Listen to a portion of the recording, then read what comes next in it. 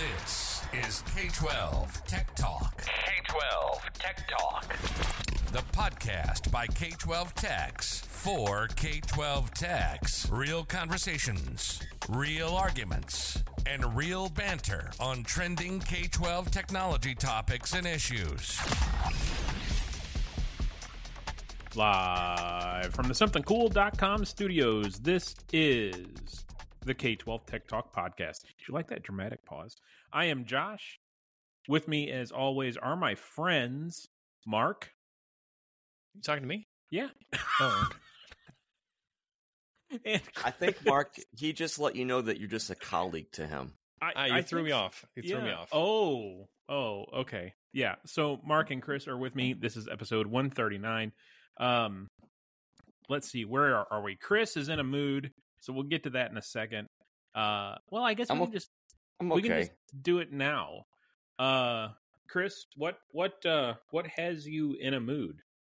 So we, if you're on the K-12 Tech Pro community, I've discussed this some. If you're not on there, you should get on there because we get to be fully transparent. Are they sending us advertising checks yet?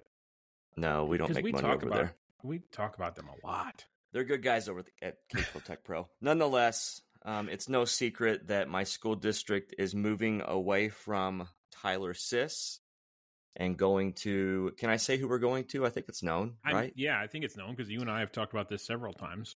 We're going to Infinite Campus. The plan was to go over Christmas break. We were going to be one of the mid-year conversions. So we've been doing quite a bit of training and some data checks and the whole bit. And then this week we learned that we need to postpone that and kick it to August. Now, okay, time out for just a second. Let's unpack some of these statements. There was a collective holding of breath, or I don't know how to put it, a collective about you going at Christmas anyway from a number of our friends, because that's a bold move, man. Let's see how it pays off. So it's I was interesting. Ready. I felt really good. I felt really good about it. It was going to let our counselors work in the SIS that they know well to build second semester, to do all scheduling changes. Like they could be in before they left for break. That way, when they come back in January, you're going to have new kids come in, but you're going to get to work with a smaller pool of new students as opposed to you that went in August when it was big go time on a lot of things. And you had to learn master schedule and scheduling in the new system to prepare for the new school year. Yes. So we were kind of sold on this idea of we get to have our data perfected before we leave for Christmas break, press the button over break. We've trained up for many, many days prior to break. When they come back, they know the new system. The data is in there. It's ready to fire off and go. We were gearing up for such a thing. We had timeline lined out, looked really good. Well, this week, and I won't go into great details, but we had a Zoom call with Infinite Campus, and there were high concerns about state reporting being accurate if we continued to move. That data accuracy could not be ensured in regard to state reporting, which is a pretty big deal. Yeah, and that's what's important, right? Because that's what districts in Missouri anyway get paid off of, is especially that attendance record. So that's definitely not something you want to screw up. And it really comes down to, so in Missouri, there's this thing called October Cycle, and you upload all your kids and what classes they're taking and all that kind of good stuff. And then there's June Cycle, right, Josh, did that stuff happen? How did that stuff pan out? Right. Well, there are unique identifiers in October that have to match up with data in June, and moving from one SIS to another, it was determined that it could not be proven that those things were going to match up well, which is a big deal. Yeah. It's interesting. It'll be interesting to see how this plays out. So what was the feeling of your staff? I'm sure there was immense heartache on your part to begin with. I have, it's been, that was yesterday, and then today, I would say, and I was texting you guys, kind of play by play, actually. When I texted, my blood is boiling. It was. I feel like I handled it professionally. I would expect nothing other than you handling that professionally. What was it a conversation about, like, maybe we should push to August, or was it the vendor saying you're moving to August? Yes, the vendor was saying we were not going at break. Oh. And then it was conversation about when we wanted to go next year. Well, what's your other option? I mean, well, there were three. Summer school, So, August, or we could dabble with preschoolers in February, March, when they kind of do their screenings. And then you kind of have like the new system just with like your preschool kids kind of in it. Yeah. We could mess with summer school. Yeah. And our whole deal with summer school is we have a lot of temporary staff for summer school, secretaries even. Oh. So you're not going to have like your temp secretary working in the brand new system. Yeah. That doesn't make any sense. So then we land on August. Wow. pretty cool. So of course it has a lot of stuff to be figured out. Like, we were moving from one messaging system to another for, phone call and text, and we hadn't taken action to spin one down to spin one up. That needs to change. We had told previous sys, hey, see ya. And I had to say, hey, can we hang out for like 6 more months? And then we were moving to a different special education program for our IEPs that we, we're doing that over Christmas break to be in line with this. Well, that could have been postponed. Right. But that's well underway. Like, there's no changing that. So there's a lot to not unpack on a podcast that will be happening. But this morning I did the email out. I had, of course, several phone calls with my superintendent that was very supportive, with my special services director that was very supportive, with my SIS coordinator that was very supportive. I think the whole team sees this isn't like our fault. This Right. isn't what we would want. Right. You want what you plan. But what can you do? I mean, we need to know that we're going to succeed, and we need to know that our data is going to be accurate. So that's what we do. We pivot on the thing. So I would just say, if anyone goes through something similar ever with a project right now, I feel like I did the right call to, like, as soon as we knew this, we've told everybody. Right. I didn't want it to be like a couple big days surprise. going by and we're still trying to like figure out, or like we're telling some people but not others. We told the whole crew. It affects everybody, right? Everybody knew what was going down: secretaries, counselors, principals, food services, the whole bit. So we told all those department heads, all those people involved. And then we're just gonna see what happens next. Pretty cool. So, actually, you know what? We'll get into that in a second. Chris, do you want to tell us about Fortinet real quick? One of our proud sponsors. Sure. Fortinet, who does deliver when they say they're going to deliver, a proud sponsor of the K-12 Tech Talk podcast. You can email Chris at fortinetpodcast@fortinet.com. I'm not salty. I'm fine. I was like, is this going to be like Chris going on a rant for 5-10 minutes? But you were very subdued, and then Yep. you just went for the jugular. So I'm hoping that said sis, they're going to listen long enough. They're going to be like, oh, that was fine. Yeah, You're going to have to listen to the whole episode to know if I go into the ditch. We're going to raise those listens. Those PR guys are going to have to listen to the whole episode on this one. Wow. So I spent a couple days. I was at a conference earlier in the week, and I got to spend some time with our buddy Chris Illingworth from Fortinet, and got to hear about all the cool stuff that Fortinet's doing. And they had their voice expert at the conference that he was talking to me about a couple other schools that have gone top to bottom, Fortinet switching, FortiGate, all the fun stuff. So they can do it all. So now we're on to the news segment. Mark, do you want to tell us about I don't want to pronounce this county wrong because this could go very badly. Oh, That's all Mark right there. I see it. Yeah. So Josh, you shared this story a couple of weeks ago with us, or maybe a week ago, and this is a school district, or it was a county actually, out in was it Arizona, Pinal County, and they were hit with a Pinal.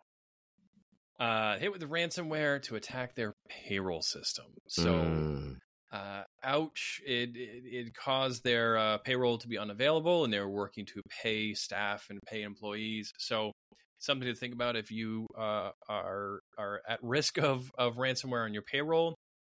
What is your backup plan? Because you may be able to run a couple of days without access to the system, but you definitely cannot run through a pay period without paying your employees. So definitely a lesson. That was 14 districts that were in that county were hit. And that's what struck me about the story, was that it was 14 districts in the county. I guess they share payroll services, I guess. Could you imagine all of the districts in your county losing payroll, losing a system for one, like if they all had a shared communal system, losing a system for the entire county? I mean, that you talk about messing up services for a number of kids, but then that one system turns out to be payroll. It's a big deal. That's a huge deal. Yeah. Now, one word of advice, and you could put this in your plan, is depending on how you do your payroll, you can have the bank reissue the last check. So obviously that will work better at sometimes the year than others. But if you are unable to run payroll, you can always, or hopefully you can always reissue the last paycheck, and that will definitely hold over your recovery plan just a little bit longer if you need to. So that is a great idea. I didn't know that. Well, this all depends on how you do a payroll, who's doing payroll. But one option I have heard is that districts have asked the bank to reissue the last paycheck or to reissue the last check. So that's an option, or maybe it is an option for you to explore. But if you're going to lose your payroll system, you want to make sure you have a backup plan. Learning so many things today. Yeah. Here's the deal, Josh. I'm going to call you out on that. Mark has shared that tip before on this podcast. Must have been an episode when I wasn't on. Yeah. That means you don't listen. Yep. I don't. And that needs to be established. I don't go back and listen because I'm No. I'm a horrible I'm talking critic. about in the moment. Oh no, I listen in the moment. Just ask my wife. Hey Josh, did you hear that Chris's SIS implementation got pushed back? I didn't even know he was changing SIS. Oh my gosh. Yeah. Well, on a related note, the other thing in the news, MS Isaac came out with an advisory. If you're not subscribed to the MS Isaac advisories, please do so. Isaac. Sorry, Isaac. He listened. You see that, Chris? He listened to me. And they had an advisory a week ago that recommended that, not even, I wouldn't say recommended, but advised that these threat actors are changing more from encryption tactics to data exfiltration. So even though the payroll one that I just mentioned was an encryption, this kind of change or refocusing of threat actors to data exfiltration is scary to think about, because it is a lot cheaper, it is a lot easier, and it is a heck of a lot faster to steal your data and then threaten you that you're gonna leak, that they're gonna leak it on the internet if you don't pay. So we have seen double ransomware hits for quite a long time. And I think threat actors are finding it's just a lot easier to steal the data from multiple districts rather than to spend your time encrypting one district systems. So something to think about. And out with the old data. Don't try not to have any sort of data lingering around in your systems or on user devices as much as you possibly can, because all of that is risk. Yeah.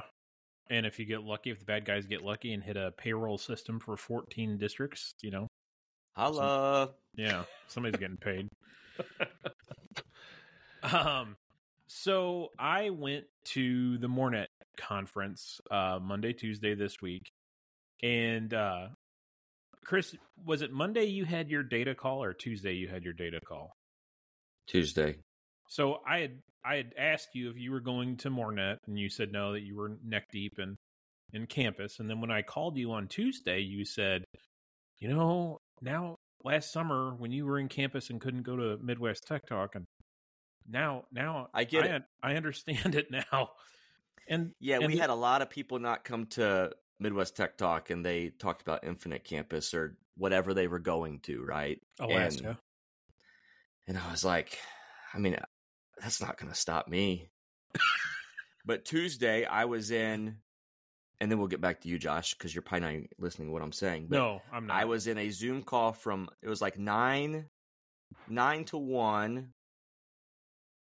And these calls are so long, you can tell these people are trained up because somehow they're still eating lunch and going to the bathroom, but they don't take breaks. Like, I don't even understand. Yeah. Because I continue to be the awkward one on the Zoom call that's like, hey, can I take 2 minutes? Anyways, 9 to 1. And then I went from 1, because also on top of this, we're moving to it, and this is a whole nother thing, but a new tech department service desk, because that's great to do in the middle of the year as well. I'm full of great ideas for my department. A few moments later.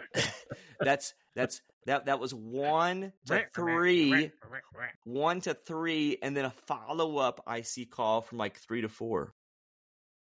I get it.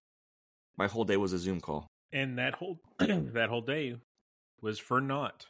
The next day when they tell you we're moving to August.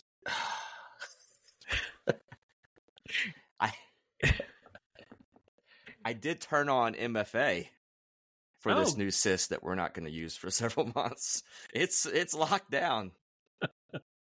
Okay, so Google single sign-on works like a champ on that thing, by the way. There will be a single sign-on in the next 6 months, and that's the stuff. Well, Mornet, what? Yeah. So I went to Mornet. I presented on Monday with our high school librarian about our student-led help desk. It was really cool. I told our librarian that I felt like it was a success because no one got up and left in the middle of the presentation. That happens at conferences. Yep. I get it. You get halfway through or 10 minutes in and you realize the session isn't what you thought it was. But we didn't have anybody leave our session early. So I considered that a wild success. I presented yesterday as well. And no one left that session either. So I was hitting on all cylinders, apparently. Nice. It was funny yesterday. The session I did was about the SOC that we have. And I titled the session "How to Sleep Better at Night, Vacation, and something else." And I used it as an excuse to show vacation pictures. Chris, you would have been happy. It was every slide had at least one picture of me in Alaska with my family or Florida this summer. From this summer, it was funny. So anyway, the big topic, besides seeing friends and cohorts from around the state, the big topic was AI and education. The educators, because the first 2 days of the conference is educators, the second 2 days is technical people. The keynote for both strands of the conference was about AI. And it, everybody's heard of ChatGPT and Bard and, the big name ones, but there were sessions, about lesser known ones and really ones that were tailored to education. The one that I came home with and shared with my wife was magicschool.ai. Mark, as a former teacher, have you seen this site yet? Magicschool.ai. Google it right now. Go to it right now. What subject did you teach, Mark? Home ec? I mean, I was elementary, so I did all of them. Oh, I was going to say, you probably told me and I didn't listen. So go to Magic School AI or .ai and pick a grade level and a topic, and it will create a lesson plan for you So my wife has been playing with that for the last, I don't know, day and a half or so. And this morning while she was getting ready, I got out of the bathroom and she's like, yeah, I just created a lesson plan about farms and numbers and learning numbers and letters. And she was pretty impressed at how detailed the lesson plan content was in it. So all of these sessions were about the responsible use of AI in education specifically, and more or less saying that, and we've all seen the stories that people are comparing AI to the calculator in education, that it's a tool, and that if teachers are using AI and more centric to the ones that are for education, that it's a starting point. It's a jumping off point for creating lesson plans. You're still going to have to put thought into it and content into it to refine the lesson plan, because it may not align exactly with what your district has, or you just may want to change it or give it a little bit more detail. They're a great jumping point. And Mark, you would be happy because I would say, well, I know the keynotes mention this, and several of the other sessions that I attended mentioned that at no point should educators be pasting student data into the prompt areas of the AI tools. Amen. So I know you're a big watchdog on that. I am. Did you create a lesson plan, Mark? No, I haven't. I got to sign up. I haven't read the terms of service yet, so I'll do that tonight. But it looks like a cool site. I'll definitely take a look at it. Yeah. Actually, yeah, and share it with your wife, too. I'm sure she would enjoy it. So when I talked with Mark about MoreNet earlier and how the main topic was AI, that brought up CoSN and the Council, the Secret Society, the Council of Great City Schools, recently released a readiness checklist on generative AI. So, Mark, do you want to talk about this checklist? We're going to kind of step through it, right? Yeah. So, CoSN partnered up with the Council of Great City Schools. If you're not familiar with either of those organizations, they are. I'm huge fans of both of them. CoSN obviously is a consortium of school networking. Definitely runs a great conference. Council of Great City Schools is one that I'm a member of, and it is for larger districts. But they're very aligned in their priorities, and so they came together with some help from some of the big tech firms as well, including AWS and a few school districts, and came up with a readiness checklist. And I had a chance to talk to one of the authors yesterday about this, and he was talking about how this is not meant to be a hard and fast checklist that you're going to go through and complete it and then you're done and you're ready. It's meant to be more of a conversation starter or almost an organizer for you to go through and to think about. And as you kind of go through these items on this checklist, to say, have we done that, or where are we on this one? Because generative AI is constantly changing, and it's really not a one-stop shop towards this. It's more about preparing your district and preparing your leadership for it. So, given that you spend a lot of time with MoreNet talking about AI, and this checklist just came out this week, let's dive into this one a little bit. So I'm going to pull it up here, and we'll link it in the show notes afterwards as well. But it's divided into a series of questions in about 5 or 6 different categories. So let's talk about the first category, and that is around executive leadership. Does your leadership, this includes you as a kind of the tech director or technical leadership, are you prepared? Have you thought about the strategy for rolling out AI? Have you thought about the policies that you need to put in place, policies that you already have in place? Josh or Chris, where are you when it comes to these conversations with your leadership and your policies? I think we haven't gotten there yet as far as strategy. We had a admin meeting actually this morning, and I thought about bringing it up there, but I wasn't prepared enough with examples yet to bring it up. It's going to have to be one of those things that, whether we like it or not, it's coming and it's going to be used, whether we like it or not. So we need to get in front of it to kind of set the guardrails at which it needs to operate in from our faculty standpoint. So yeah, we have not really started down that path yet, which is probably like, we should probably be in front of it already, but we're not. Chris? We right now are following the same website requests like we do anything else, if it's an educational game or not, blah, blah, blah, blah, blah. We let the teacher dictate to tech department if they're wanting to use it in the classroom or not. So I've had several of these, 2-3 of these that are being blocked by our content filter that we go ahead and open up because of a teacher request, and I'll just let it play out. So I wouldn't say that's being in the game properly, but okay, that's how we're handling it. Well, one of the things they do discuss in the checklist is to review some of your current policies, speak with instructional academic leadership. I will say that some of the challenges I've learned early on is that people really don't understand what generative AI is and how this is going to. And so I think, introducing things like magicschool.ai or introducing ChatGPT, showing people what it looks like, and then starting to spark some conversations about, what is this going to mean for us? What are the challenges that we're going to have? What are the policy implications that it's going to have? But I think you really need to build the awareness in order for your leadership to fully understand that this is going to have major implications on you guys.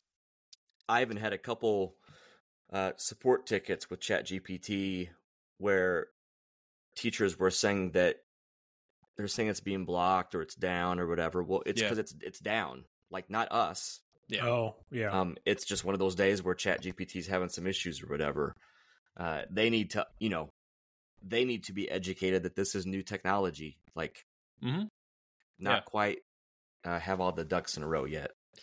Well, the other thing too that this policy really addresses, or this checklist, addresses, is that these tools are going to have other types of unintended consequences. So, for example, most of the people talk about, well, are people going to cheat with this, or are people going to, write their evaluation or upload student data?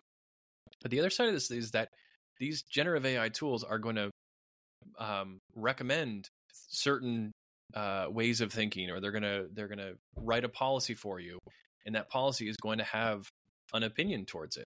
And so it really goes into the equity of generative AI and bias, and are you prepared for, people potentially introducing bias through generative AI? So that's one of the first sections of this is around leadership and strategy, not just a strategy for handling it today, but how are you going to adopt it tomorrow?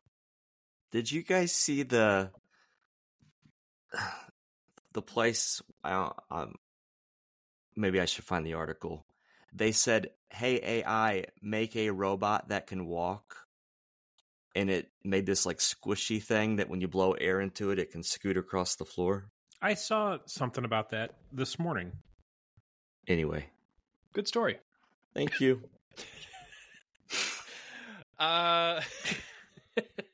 Second section is around legislation and administrative rules.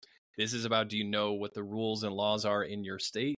To be honest with you, I don't think there are too many states that have anything around AI. So it's pretty quick, but definitely the readiness is around making sure that you're aware of what your state's laws are. And if they don't specifically address AI, making sure that they at least address data privacy. Third section is around the use policy. Do you have things written in your acceptable use policy, your academic and integrity policies, or do you need to write a new policy? Personally, we've tried to avoid modifying existing policies and just trying to use the acceptable use policy as is and kind of translate how generative AI fits into the AUP or the academic integrity policy. That goes back to the comment about, is this the new calculator app? You know what I mean? Like we don't dig into the details of, oh man, we went from chalkboard to whiteboard to interactive board. We got to write a new policy for how teachers are going to use the interactive board. Right. Like you don't do that, Right. But, to that point that Josh said earlier, if your, staff are uploading sensitive student information into the tool, does your AUP cover that particular act, even though it's not specific to generative AI? The fourth category is around equity concerns. And this is a very big topic because, as I mentioned earlier, around making sure your leadership is understanding of it. But do you have practices and policies, and are you ready for the equity of generative AI, not just in what the content is, but the access to it and who has access to it? Do you have students using these tools at home? If you're blocking it on your school devices, do you create an equity issue where those who have the means to have their own device at home can suddenly access generative AI tools and use that on their homework. But meanwhile, the students who are using district devices are not able to. So that's really where they talk about the equity issues of it. And we've experienced that. We had teacher that knows that these particular kids used ChatGPT, whatever. They didn't do it on the Chromebook. They had other means to it. Yeah. The next major section is just around your operational readiness, your procurement policies, your staffing abilities. Like, are you able to sustain and maintain these kinds of tools if you start to bring them on full time? If you're going to be bringing on a new tool, we're all used to having to go through procurement hoops and staffing challenges to train something on it. But that's, these generative AI tools are going to be not just how to use the tool, but the policy implications. The third category within the readiness checklist is around your data readiness. This is one that I'm super concerned about, at least within my own district. If you start to introduce, let's say you're a Google or a Microsoft district, and you start to introduce AI tools into that environment, is it going to start scrubbing all of your data and pulling out anything it wants to? Or do you have your data segmented and appropriately tagged? I am worried about the day that Google or Microsoft attaches an AI tool and allows you to scrub all of the data contained in all of your Google Sheets and Excel sheets and says, okay, now write me a letter showing me why I need a raise.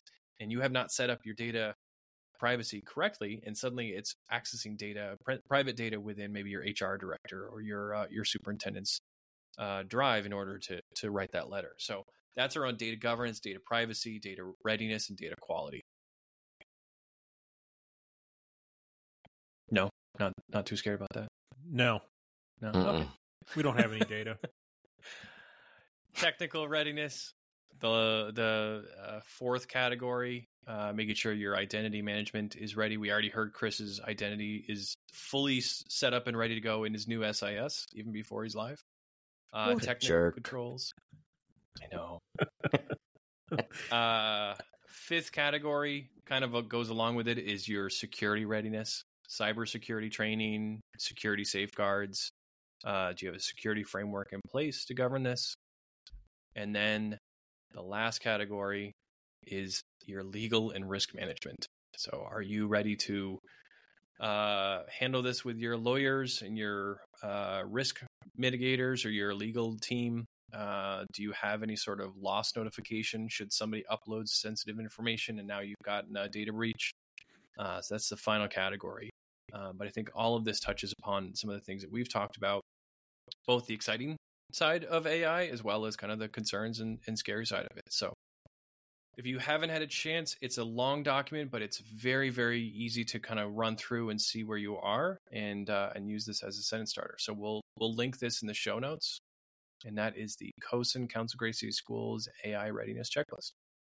It's interesting when I was at the conference and there were all these sessions on AI, one of the terms that I heard that I had not heard before, I was presenting on the SOC, on the EDR managed by the SOC that we have. And somebody mentioned that a competitor to the product that I own has AI managed EDR, not SOC managed EDR. And that's the first I'd heard of an AI tool managing an EDR, which brought up a whole discussion with David at NTP about SentinelOne and their tools. And what David offers is a truly manned human eyeballs looking at, in their SOC, looking at the EDR and managing that EDR. And he asked us to tell everybody that if you currently have SentinelOne, it doesn't matter the level. It could be core, it could be complete.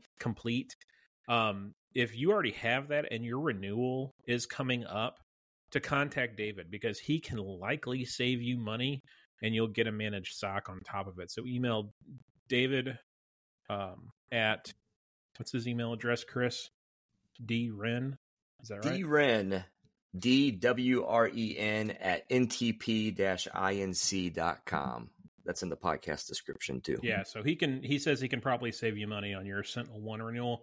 And if you're not a SentinelOne customer, if you're with one of the other competitors, one of the big boys that are out there, I was talking to somebody at the conference that was with one of the other big boys, and David saved him not quite 50%, but pretty darn close to it on his per seat licensing cost, and that was with a managed SOC.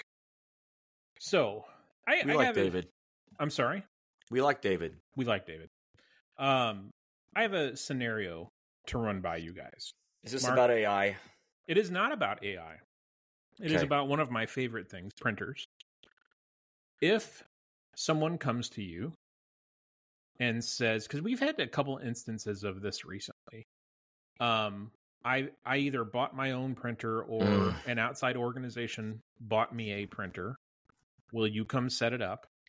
Or I bought my own software. Will you come set it up on my PC at school?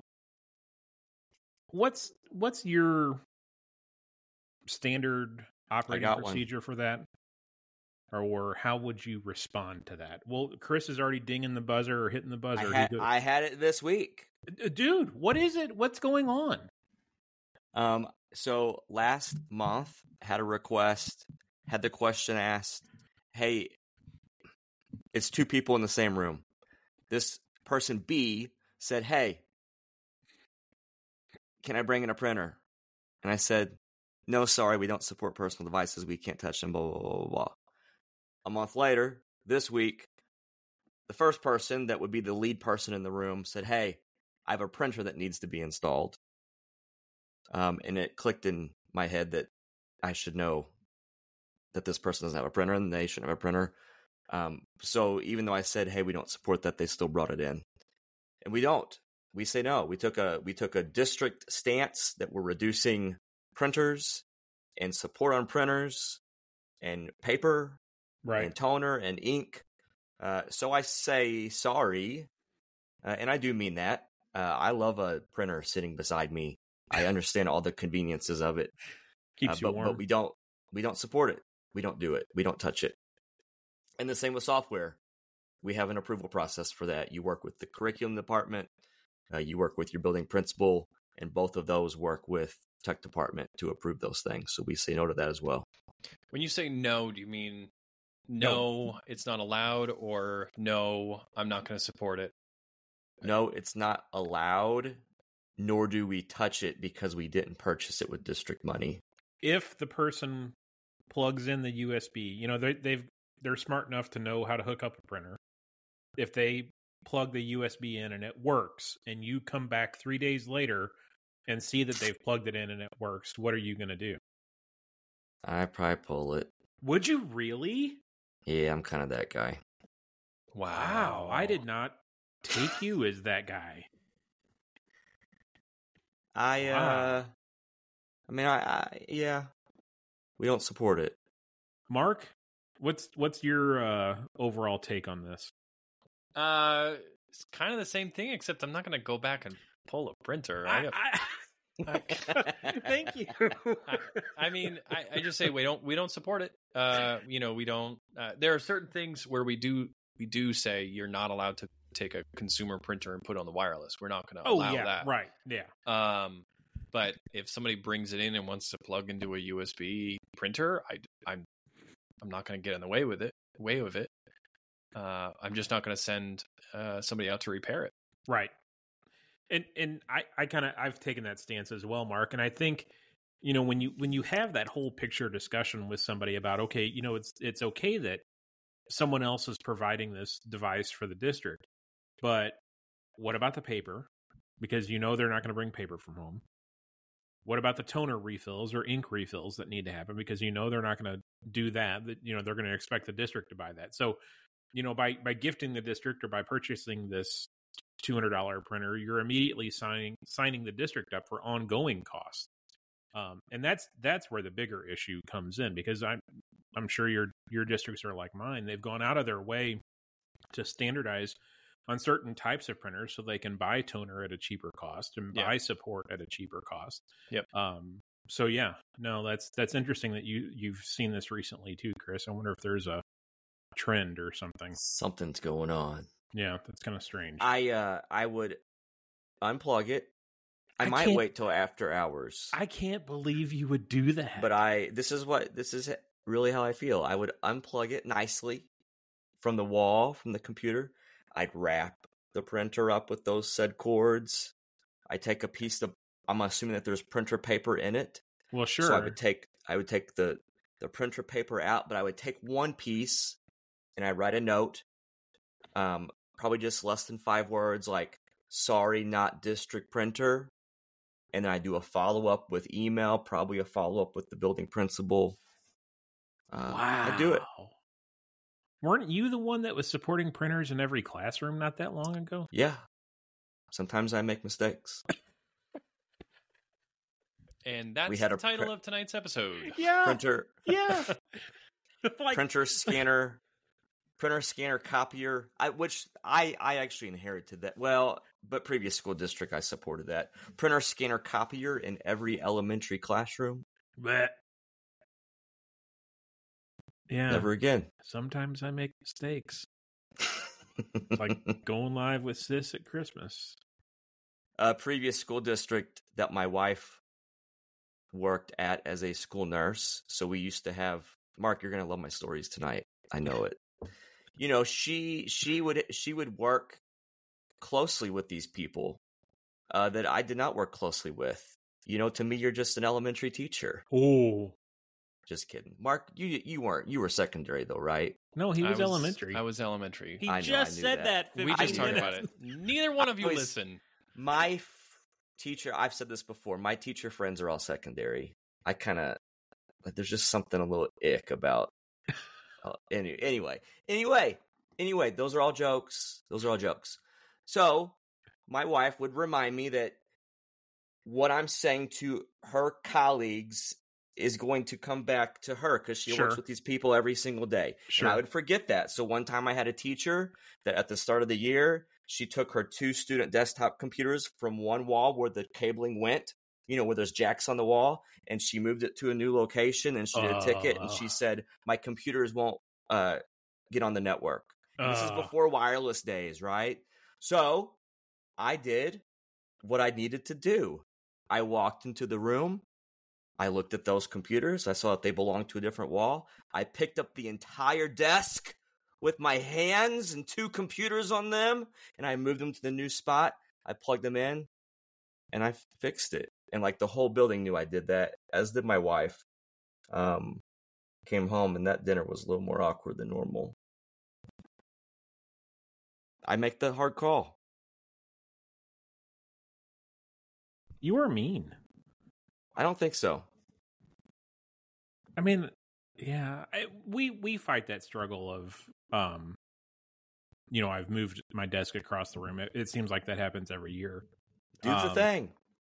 I mean, we'll say move it back, but we don't move it back. I mean, I think you have some built up rage, Chris, that needs to be addressed. That's just me following through.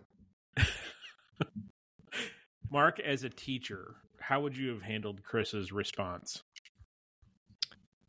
I would never call Chris ever again for help. I know that never to allow Chris into my room if I need anything. Would there have been a union complaint? No, I don't do that. No, okay. I take matters into my own hands. So do I. Pick up desk, move desk. Wow. Okay, Chris, brutal. You wanna... I think I'm different than that now. Clearly not. If you said you're going to unhook and wrap up a printer. Oh yeah, I stand by. Yeah, you're right. Chris, you want to talk about Extreme Networks real quick as we wrap Extreme Networks, a proud sponsor of the K-12 Tech Talk podcast. You can email Dominic at dmayer@extremenetworks.com. I got my site engine all set up. I got Cloud IQ all set up. I am backing up my Extreme switches. Once a week, I get my configs backed up, automated, and awesome. I feel really good about it. That's really cool. Well, Chris, here's to hoping in the next week you guys formulate a good plan for your SIS go live in August. Thank you. And good luck. Hoping the new SIS gives you some concessions, we'll say. Thank you. I appreciate you guys a lot for your support. And if it doesn't, I'm sure we will hear about it next week. Thanks for listening. Share us with your friends. We appreciate all the shares. Mark, you did some math, and we officially broke 75,000 downloads, right? We did. 75,000 downloads. Thank you. And that's due to our friends like you sharing this podcast with your friends. And we're all friends together. Yep. More than colleagues. More than colleagues. Email us, k12techtalk@gmail.com. Tweet at us or X us, whatever. We'll see you next. Chris has something to say. We are K12 Tech Talk, and so are you. The views and opinions expressed on the K12 Tech Talk podcast are the personal opinions of Josh, Chris, and Mark, and do not represent the views or opinions of our sponsors or other organizations that we're affiliated with. The material and information presented here is for general information and entertainment purposes only. Thanks for listening, and we'll see you next week.